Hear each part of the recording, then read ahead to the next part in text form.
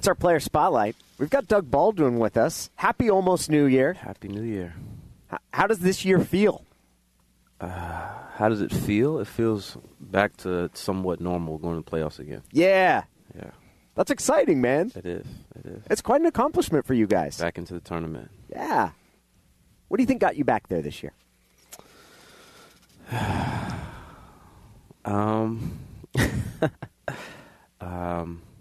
What got us back there? Is that too broad of a question? It is too broad of a question because there's a lot of things that got us back there.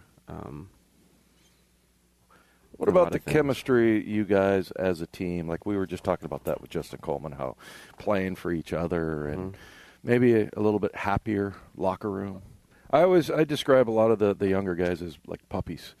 You know, they're just having fun. They're having a good time. It seems like you guys are having lots of fun. Yeah, no, that's without a doubt. I think the younger guys especially are just, they're just thrilled to be here. And we have such a great environment in the locker room and in this building where guys can come in and, again, be themselves and have fun enjoying themselves. And, you don't wake up in the morning thinking, dang, I got to go to work. Like, you wake up in the morning, I get to go play football, with my teammates that I love and that I care about. There's something special to that. And we've cultivated that for a long period of time, but yeah, there's a newness to it now, and these guys have really bought into it. What's it like for you being a veteran leader now where, you've heard all of Pete Carroll's stories, and so how do you take those stories and then also convey your own message to the younger guys? Well, it goes hand in hand. I think there's a lot of the younger guys who have heard these stories already, who know that, okay, this is the cadence that we go in to the season, and this is, the consistency of which this program is ran on. But then there's an underlying current, where guys are becoming men. They're becoming their own individuals. They're growing as human beings in this world and trying to find their place and trying to find their identity outside of the world of football. And I think that's where the older guys come in. We kind of fill those gaps in some ways. And I've really focused on the receivers group this year, just trying to really put all I can into them as human beings and really exploring what it's like for them to be themselves outside of the football world. And I think that's where our role comes in. There's a lot of work done on the coaching staff side of it to get us right for football, but the older guys in this locker room, our job is to help those guys be better men outside of the football world. What does Pete Carroll do best as a football coach? I think probably the best thing as a football coach is his enthusiasm, right? He just brings an energy to every day that's infectious and honestly is pretty incredible. Just the fact that he's 67 years old and he's able to get up and have this energy every day. I told him a couple years ago, I was like, I need to know his secret. I need to know what he's doing in order to get this done every day. Because it's just incredible. But I think that's probably the biggest thing that he brings. The most important aspect of his coaching philosophy is his enthusiasm every day. Have you ever wondered why he never wears a hat? No, I haven't. Wait, what? That's your question about Pete? Like the big mystery is why he doesn't wear a hat? I swear, he's got great hair. For a while. Hold on. I want to know why that's percolating in your mind. Well, it was gum for a while because I've been wondering what kind of gum he chews, how many pieces, if he replaces it at halftime. But then I thought, you look at every NFL coach, almost every NFL coach, they're wearing hats. And it's raining, and it's cold. And there's Pete. And I think I relate to that because I don't wear hats either, generally. Yeah. I think it's a branding thing, though. When you think of Pete Carroll, you think of the white hair, the face, the chin. You see this whole image. The broken nose. It's Pete Carroll's brand, and he doesn't want to cover up his brand with a hat. No, come on, Doug. I don't think Pete thinks brand, does he? I think Jim is thinking brand. You're branding yourself. You want me to be honest? So, I'm 61, and I guess if I'm vain at all, I think I look older when I wear a hat. Yeah. And so maybe Pete feels like he's going to look 70 if he wears a hat. Maybe. That could be the case, too. That could be it. You think you look older when you wear a hat? Yeah, I do. Interesting. Yeah. So, sorry for the weird question. Are you interested in this, Doug? I am. I'm interested in how people think. So. What about the gum? I think the gum is a coping mechanism. I think it's the way that he something to distract him from the anxiety that he has throughout the course of the game. And we all have them, so I think that's what his is. Do you know what kind he chooses? I do, but I don't know if I'm at liberty to say because, there might be it's his brand. Endorsement. You don't want to let the secrets out. Right. It's a money thing, I think. Yeah. I don't think I've ever asked you this. What did you study at Stanford? What's your major? It was science and technology and society. Oh. Yeah. I would have said psychology. I am going back to school for psychology. I am intrigued and interested so much in psychology right now. I'm going back to school for psychology. Are you? Yeah, for sure. What interests you most about psychology? I think probably the most intriguing and interesting thing about psychology to me is how we manage our emotional trauma and how it projects out in a number of different facets. I'm a firm believer. I think everybody in the world should go to counseling, should go to a therapist. Now, that doesn't mean that all therapists are good therapists, but I do think everybody in the world should go to some form of counseling because, especially men in the football league, we always have been taught that showing your emotions is a sign of weakness. And I just, in terms of a healthy society and a healthy family, healthy relationships, that's just unhealthy to not show your emotions and not be honest about how you're feeling.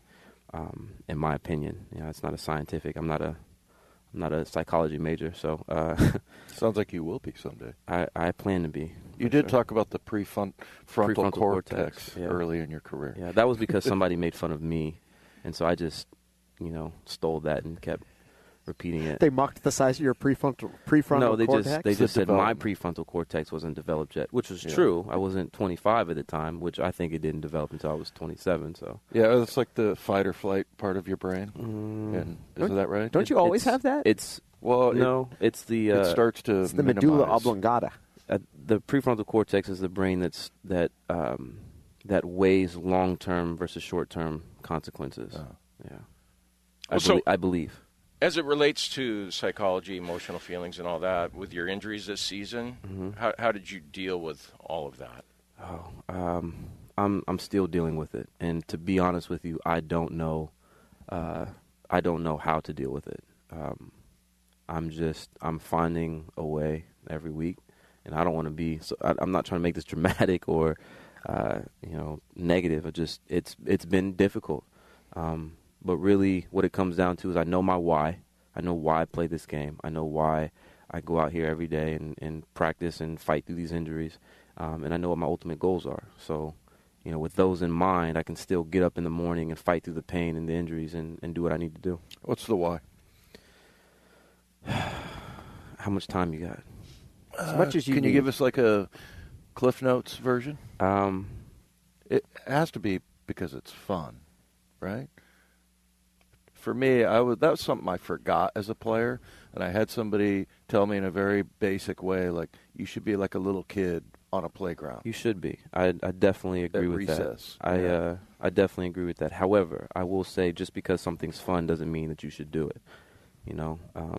Having an affair could be fun at times, but that doesn't mean you should do it. And that's not to say that I'm categorizing football as an affair. I'm saying that football is difficult. We all know that. You know that. Football has been difficult at times. It is a struggle when you're dealing with a lot of injuries. Sometimes it doesn't feel fun to wake up in the morning and have to fight through that pain. But I will say my why is that I take pride in doing that. I take pride in getting up and fighting through those injuries and being one of those guys who they can point to and say, I know what I'm going to get from him, the consistency. I take pride in that. I take pride in being that consistent rock, if you will, in the locker room in terms of guys coming to me and being able to get the information that they need and getting some empathy and a perspective that they didn't get anywhere else. I take pride in that. I take pride in holding my teammates accountable, holding the coaches accountable, and then asking them to hold me accountable. And really what that comes down to is the relationships, right? That's my why. I play this game because I love my teammates. I love what it brings to people, how it brings families together, how it brings people together, and that's my why. And so, when I get up every morning, I know that Tyler's going to be there, David Moore's going to be there, Jerron Brown's going to be there, and I get to spend that day, that time with my guys that I love and care about. Why? Is it the same reason back in 2011 when you were a rookie here? The why in terms of football has changed throughout the course of my life. When I was younger, football was my way out of my chaos. It was survival, and I attached so much to it, my identity, my affirmation, just to be seen, right?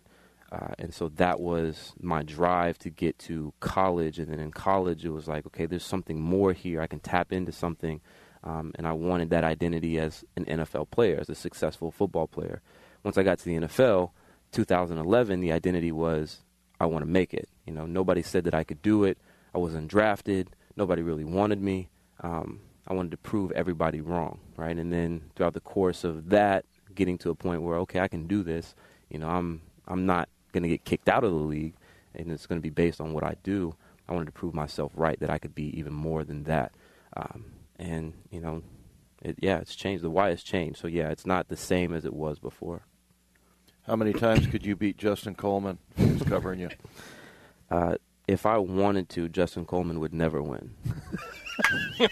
Why would you not want to? Because you like him? Well, not that. It's just, iron sharpens iron. And if I beat him down too much, too badly in practice, I want him to have the confidence to go out in games and feel like he's capable of covering some guys. If I beat him too bad in practice, he won't have that confidence. I'll beat his mental down too bad. That is the most sophisticated smack talking I've ever heard. No. In all honesty, Justin he's leaps and bounds from where he was last year. And he is definitely a challenge every time we go up against each other. But I definitely would say I will win more times than not, and he knows that. But he's got to say 9 out of 10. Really quick, do you have a relationship with Larry Fitzgerald at all? I do. He's just is an amazing man, and you see, I don't know, other than I've talked to him a couple of times, and he's just a gracious guy, and you see him helping everybody up off the ground and everything. But yesterday, watching him, it just I hope he's not retiring. Whatever's best for him. But what kind of rapport do you have with him? We've known each other for a very long time. It goes back to my rookie season, or my rookie off season. I just spent a lot of time with him, just kind of picking his brain and getting to know him a little bit and the ins and outs of the NFL. And you're right. He's a consummate pro. He's a genuine human being. We're in the middle of a game and we're crossing paths on the field, and he asked me, "Hey, how was your Christmas?" Like, Larry, shut up. We're supposed to be playing against each other right now. Yeah.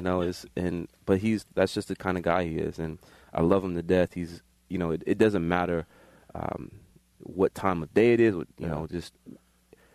It didn't matter when it is. Like, if I needed something from Larry would drop everything to help me. Yeah. He was on our pregame show. Yeah, pregame show at the Super Bowl 48 when we were in New York, and he was walking around up there. And so after Percy scored the touchdown, I passed him in the hallway, and he looked at me and he goes, "Hey, do you guys get rings for this?" I'm like, "I hope not." We're just doing the pregame radio show. But he was very curious and open, and it's just he's just the most regular dude. Yeah, and he's genuine. He's as genuine as they come. He is Doug Baldwin. Doug, your guys' meeting's about to start. I'm always grateful the time you spend with us. I learn something every time. But from a selfish perspective, I want to say I really enjoy covering you and talking to you a great deal. I appreciate your openness. Yeah, we love having you, man. Yeah, thanks, Doug. Can I sneak one more in? Yeah. Well, I'm involved in a fantasy football playoff draft, and I was wondering if I should pick you.